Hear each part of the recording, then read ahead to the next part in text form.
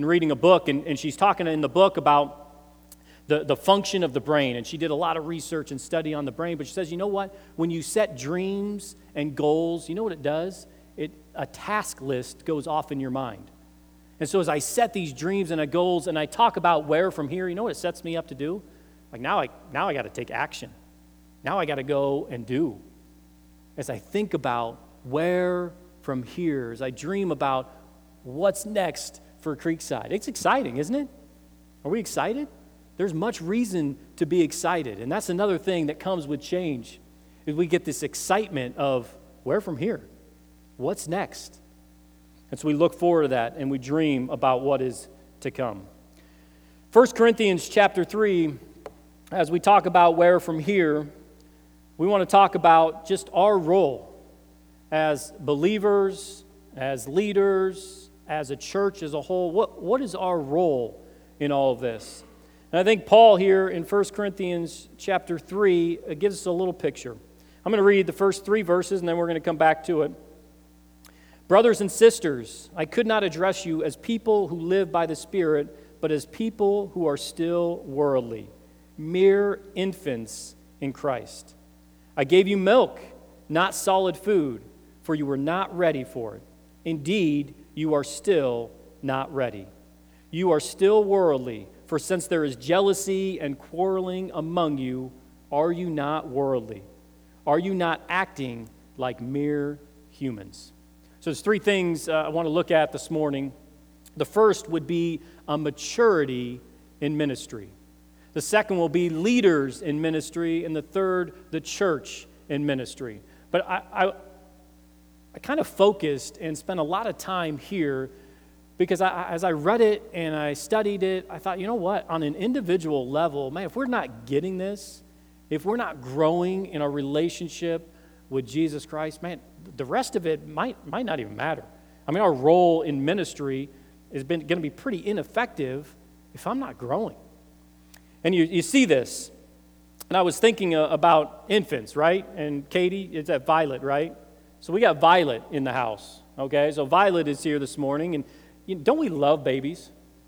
My wife dropped off a meal to Katie, and then she came home and talked about Violet for like half an hour on end. I said, we're done. There's no more kids. It's over. But we love babies. We love them. And when babies act like babies, and babies do baby things, isn't it kind of cute? Yeah, absolutely. When they act like babies, it's cute. Now, as kids get older and maybe even become adults, if they do baby things and act like babies, is it as cute anymore? It's not. Even as my daughter is 3 years old and she's struggling to go poop, okay, because we're making this transition, and now she'll only go poop. Can I say that? I should have got permission first. But she will only go poop in the new house, okay? And so we have a problem, okay? And so we have this dilemma going on. It's not quite as cute. You know, baby's poo is kind of cute. It's not as cute when they get to be 3, okay? So we have this dilemma.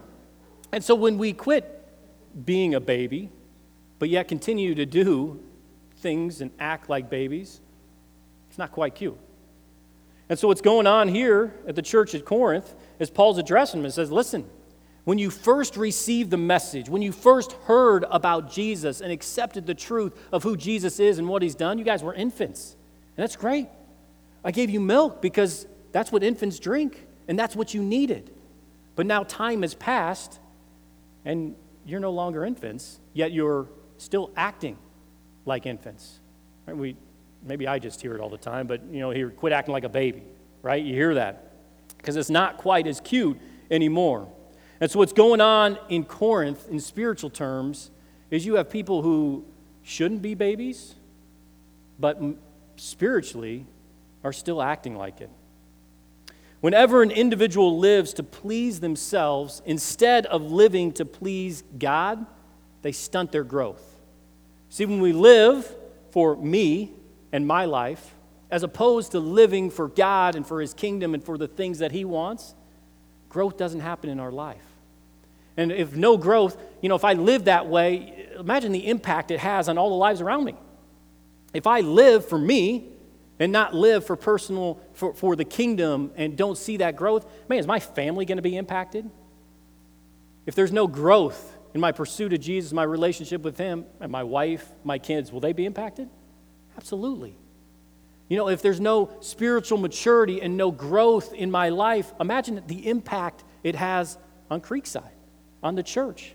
See, we believe in every member ministry. We believe that everybody here at the church has a role to play in the kingdom of God, and specifically at this church. And when we are not a part of that and not functioning and not growing, man, it impacts the entire body. But as we begin to grow in their spiritual maturity, man, imagine things that happen. We begin to pray together. We begin to study the Word of God together. We begin to share the message of Jesus together. Man, and there's growth that takes place.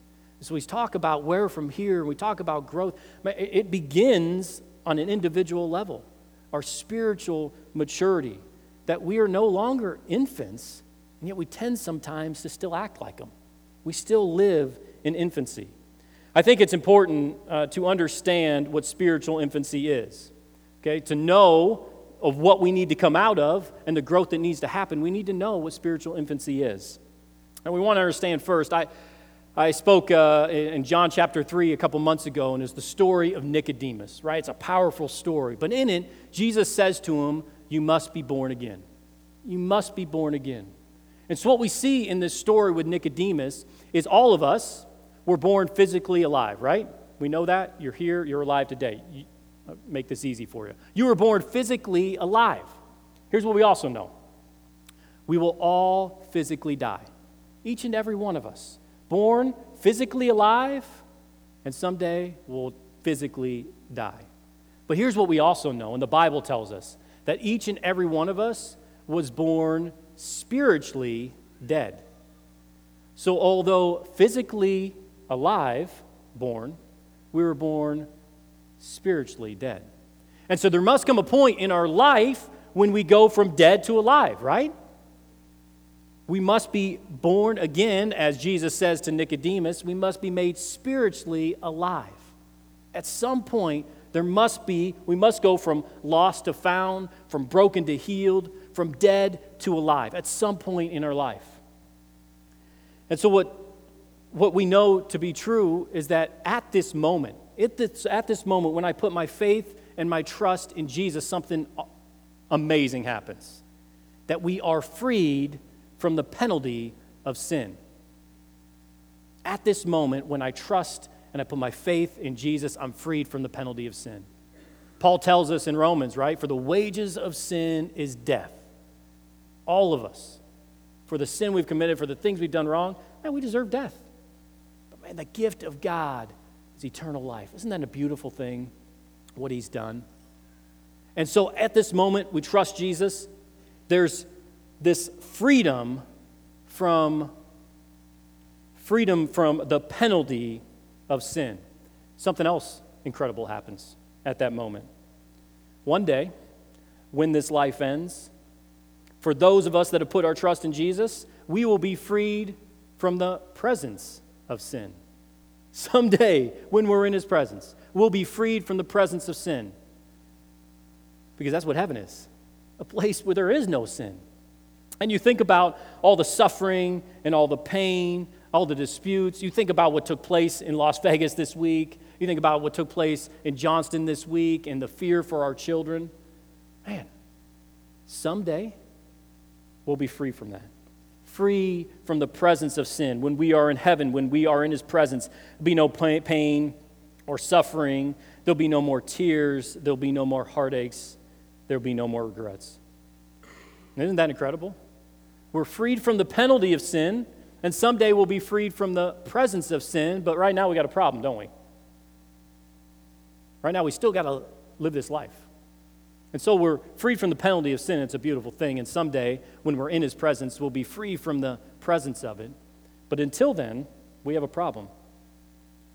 And the ministry of the Spirit of God is to bring the Word of God upon our hearts so that we may be saved from the present activity of sin's power in our life.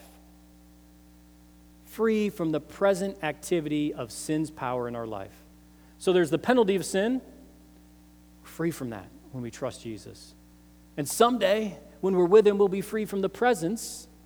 But until then, the power of sin is real, is it not?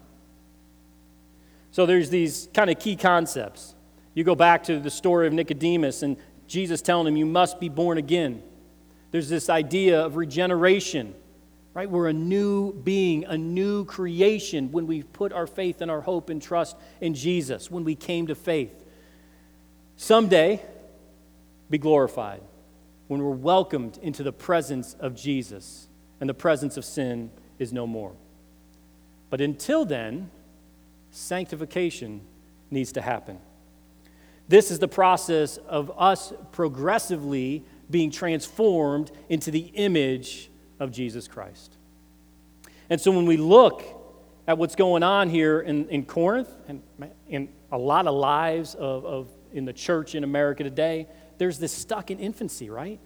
There's a stuck of being just spiritual babies. Because the sanctification is not taking place. We're not being conformed and transformed into the image of Jesus. In Galatians, Paul says, walk by the Spirit, and you will not gratify the desires of the flesh. See, when we've died and we've been freed from this penalty of sin, sin no longer reigns in our life, but it still remains. It no longer rules our life. We were once a slave to sin, but we are a slave no more. But it still remains. And so we're told in Galatians, walk by the Spirit and you will not gratify the desires of the flesh. Right? The flesh remains. For the flesh desires what is contrary to the Spirit, and the Spirit contrary to the flesh. They are in conflict with each other, so that you are not to do whatever you want. So there's this battle that still goes on. Right? There's the battle that's spirit, and there's the battle of the flesh. And the Spirit's work in our life is that we would live by the Spirit. And he goes on to say, right, the fruit of the Spirit, love, joy, peace, patience, kindness, goodness, faithfulness, gentleness, and self-control. What it looks like to live by the Spirit. But he also mentions all these things that here's what it looks like to live by the flesh. And so there's this battle, right? Sin no longer reigns. I have Jesus in my life, but it still remains. And so I need to learn and pray to live by the Spirit. And so the problem here, the church at Corinth, he came and he shared the message of Jesus, and they trusted in Jesus. They believed in Jesus, and they were spiritual babes, and they drank milk because that's what babies do, right? And we don't, I mean, if Katie was here feeding a Big Mac to Violet, we'd probably call some people, wouldn't we? Yeah. You feed baby milk. That's what you do. And so he came, and they gave him the milk, but it came to a point now when why are you still babies? See, just because we grow older and maybe mature in some ways does not mean we become mature in the spiritual life. And the issue with these guys, it's not a mental issue, right? They're listening to Paul and they're listening to Apollos and they're listening to these things, but the issue is it's not a mental one. It's an issue of living by the Spirit, walking by the Spirit. It's an issue of actually going and doing. See, they're listening and they're hearing, but they're not going and doing and living out what they hear. I shared that illustration, right, with Francis Chan a couple months ago, and the story he talks about with his daughter. He says, I tell my daughter, go clean her room. And she'll go up and she'll study what it means to clean her room. And then she'll break down the different ways in which she could clean her room. And then she'll invite friends over, and they'll together study what it means to clean their room. He's like, all I want her to do is go clean her room, right?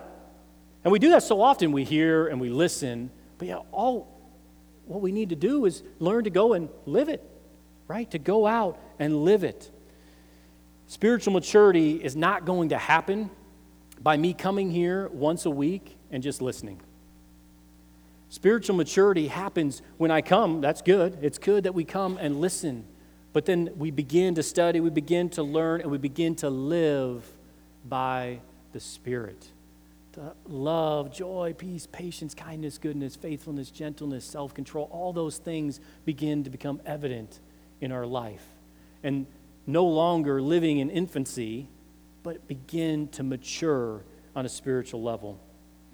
Peter says in 1 Peter 2, 1 through 3, Therefore, rid yourselves of all malice and all deceit, hypocrisy, envy, slander of every kind.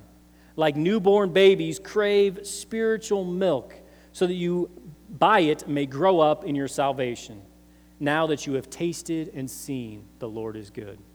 You can read those verses, and it's almost we look at it backwards. They've tasted and they've seen the Lord is good. They understand who he is. They've trusted in Jesus. And now there's this battle, right? He says, rid yourselves of all malice and deceit, hypocrisy, envy, and slander. Like newborn babies crave spiritual milk. It's tough to do both. It is tough to have the spiritual milk and the meat, and yet still live by the flesh. Malice and rage and envy and all these things. I think of my kids, and if we're going to have a nice meal, maybe we'll order, a nice healthy meal like pizza or something. And so beforehand, what do they want to do? Well, they want snacks, and maybe they want some ice cream. Well, what happens if my son, he goes and he eats a big bowl of ice cream before our healthy pizza?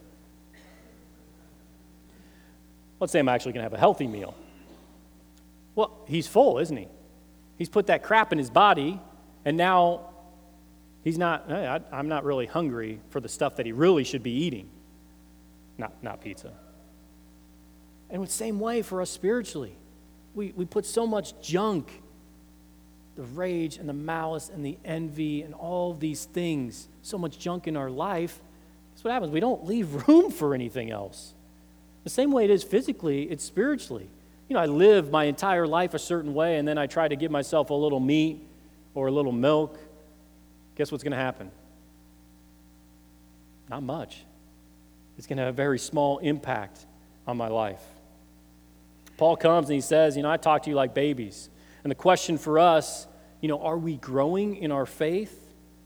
Or are we still babies? And if we expect to come here every week and, have Steve spoon feed us, and for us to then grow into mature Christians, it's not going to happen, is it? It won't happen. At some point, we must pursue the Word. We must pursue the things of Christ on our own, because that's where true spiritual maturity is going to happen. And if we welcome all that junk in our life, we're going to leave no room for the Spirit. So, you need to be here on Sunday, no doubt. But you know what else? We have great opportunities here at Creekside. We got small groups that have just started up. And I would encourage you, become part of a small group where you can study the Word in a smaller setting, and you can have intimacy and pray for each other, and challenge each other. That happens within small group. I would encourage you to find places at Creekside to serve. I said it earlier, but we believe in every member ministry, that everyone has a role to play. Right? We were all the body of Christ, and when one part of the body is not functioning, how's the rest of the body doing? Right? We're not working at our full capacity if everyone is not involved in serving. Even on an individual level, personal Bible study, personal prayer, meditation on a daily basis, that I'm spending time in the Word, I'm spending time communicating with Jesus, spending time meditating on His Word. I think this is where it begins, that there's a maturity on an individual basis. The second thing is leaders in ministry. Leaders in ministry. In the church in Corinth, they had a problem. Well, they had several problems, but one of the problems they had, he points it out here, starting in verse 4, for when one says, I follow Paul, and another, I follow Apollos, are you not mere human beings? What, after all, is Apollos? And what is Paul? Only servants through whom you came to believe, as a Lord assigned to each other this task. And so they're listening to Apollos and they're listening to Paul, and we can kind of visualize it a little bit, because I think we do this from time to time. And some people, they'll listen to Apollos like, oh man, that Apollos, he is anointed. Man, God speaks through this guy. When he speaks, I want to go out, I want to hit the streets, I want to proclaim the message. Man, Apollos is the guy. He's the man. I love listening to him. And yet others will say, man, but Paul, he brings the meat, right? Man, when Paul speaks, I learn. It's not this spiritual milk, it's the meat. And I'm no vegan Christian, right? I want the meat. And we do that sometimes. It might be our favorite author. It might be our favorite speaker. It might be certain leaders But, we live in a society, we tend to put, celebrities on a pedestal, and we tend to make people who aren't celebrities, make them celebrities, right? And the reality is we allow them to be the source, a source of grace in our life, right? They're not that. They are a mouthpiece. They are ones that will proclaim and share the message of Jesus, but they're never to be the source. Never to be the source. And so as we look at leaders, what are leaders to be? Paul says it, right? What does Paul say? Paul says, listen, it's not me. It's not Apollos. What are we?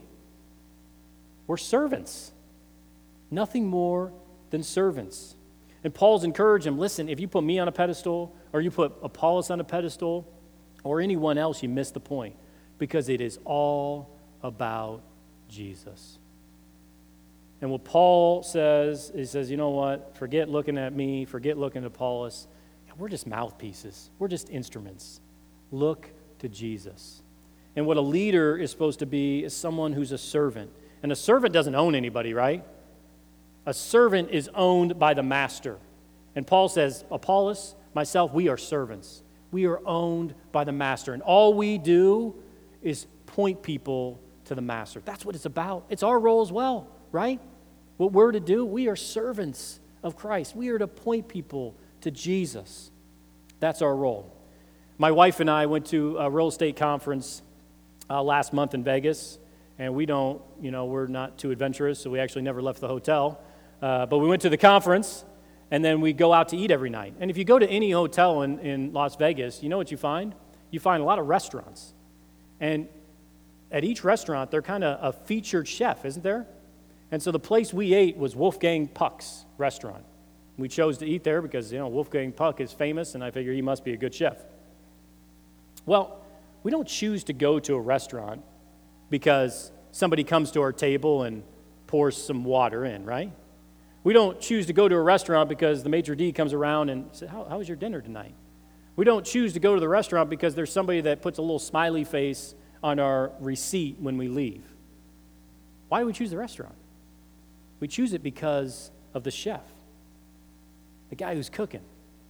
Listen, the church is the same way. A lot of people have different roles within the church, right? There's some that, they greet you when you come in. There's some right now teaching our kids. There's this one really good-looking guy preaching right now. But we all have different roles and different gifts. But we don't come here because of that, right? We come here because of him. We become because of Jesus. And if we're coming here because of the speaker, we're coming here because of the Sunday school, we miss the point. We come here because of Jesus. He is the reason. And our gratitude should be to God for giving us leaders at a specific and anointed time to share the message with us. I believe that. But we also know that, no leader's indispensable. I was reading in Joshua this week, and it's kind of humbling to read the first couple verses of Joshua. Listen to this. Joshua chapter 1, it says, after the death of Moses, the servant of the Lord. I love that. Who was Moses? Moses is one of the greatest leaders of Israel.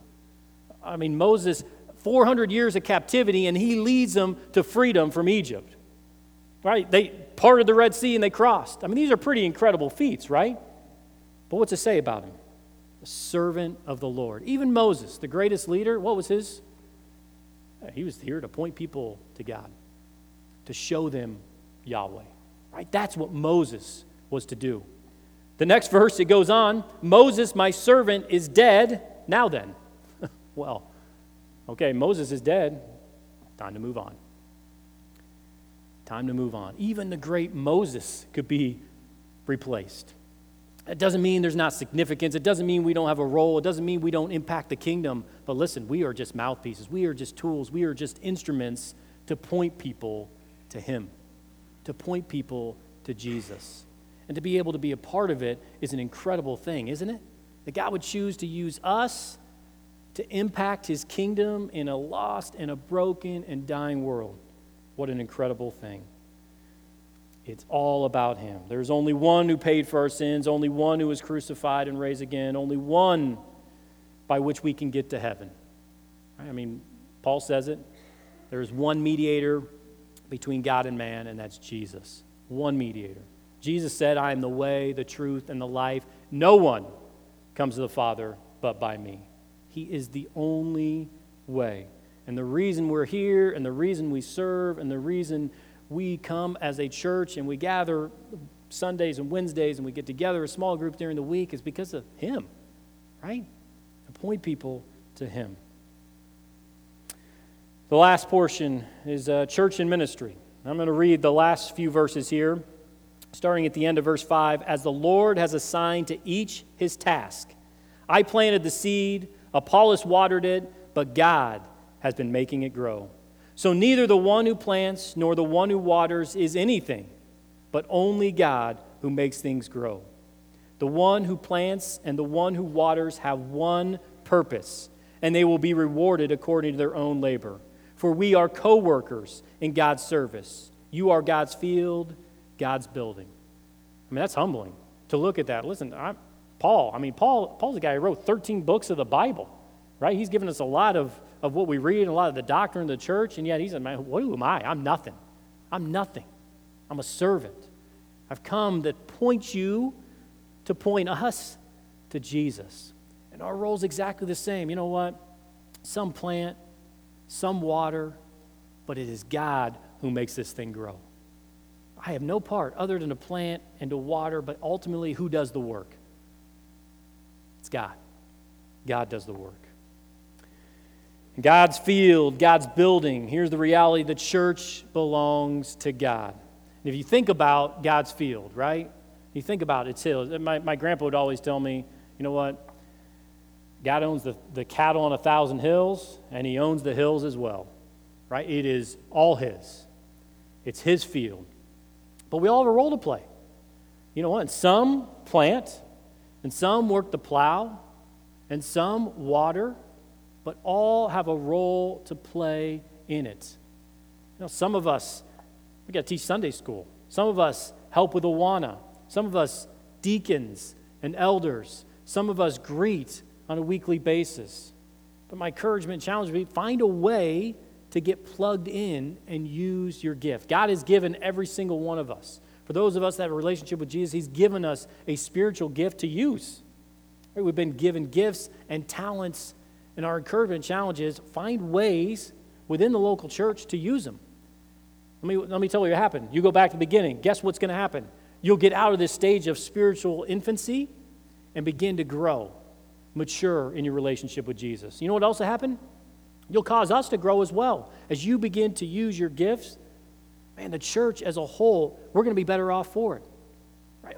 You think the church is a body, and when it's functioning properly is when everyone is involved and using their gift. Planning or working or watering, whatever it is. God has a building and there's different workers, right? All have a role. But at the end of the day, whose church is it? It's his, right? It's not an audience for a preacher. It's not a business for stockholders. It's his. The church belongs to him. And he thought so highly of the church that he gave his son, that he purchased it through the blood of Jesus. What an incredible thing. Paul goes on to say in this chapter that Jesus is the foundation for the church, right? He's the head of the body, that everything, this body that we are, it all flows and it all points to Jesus.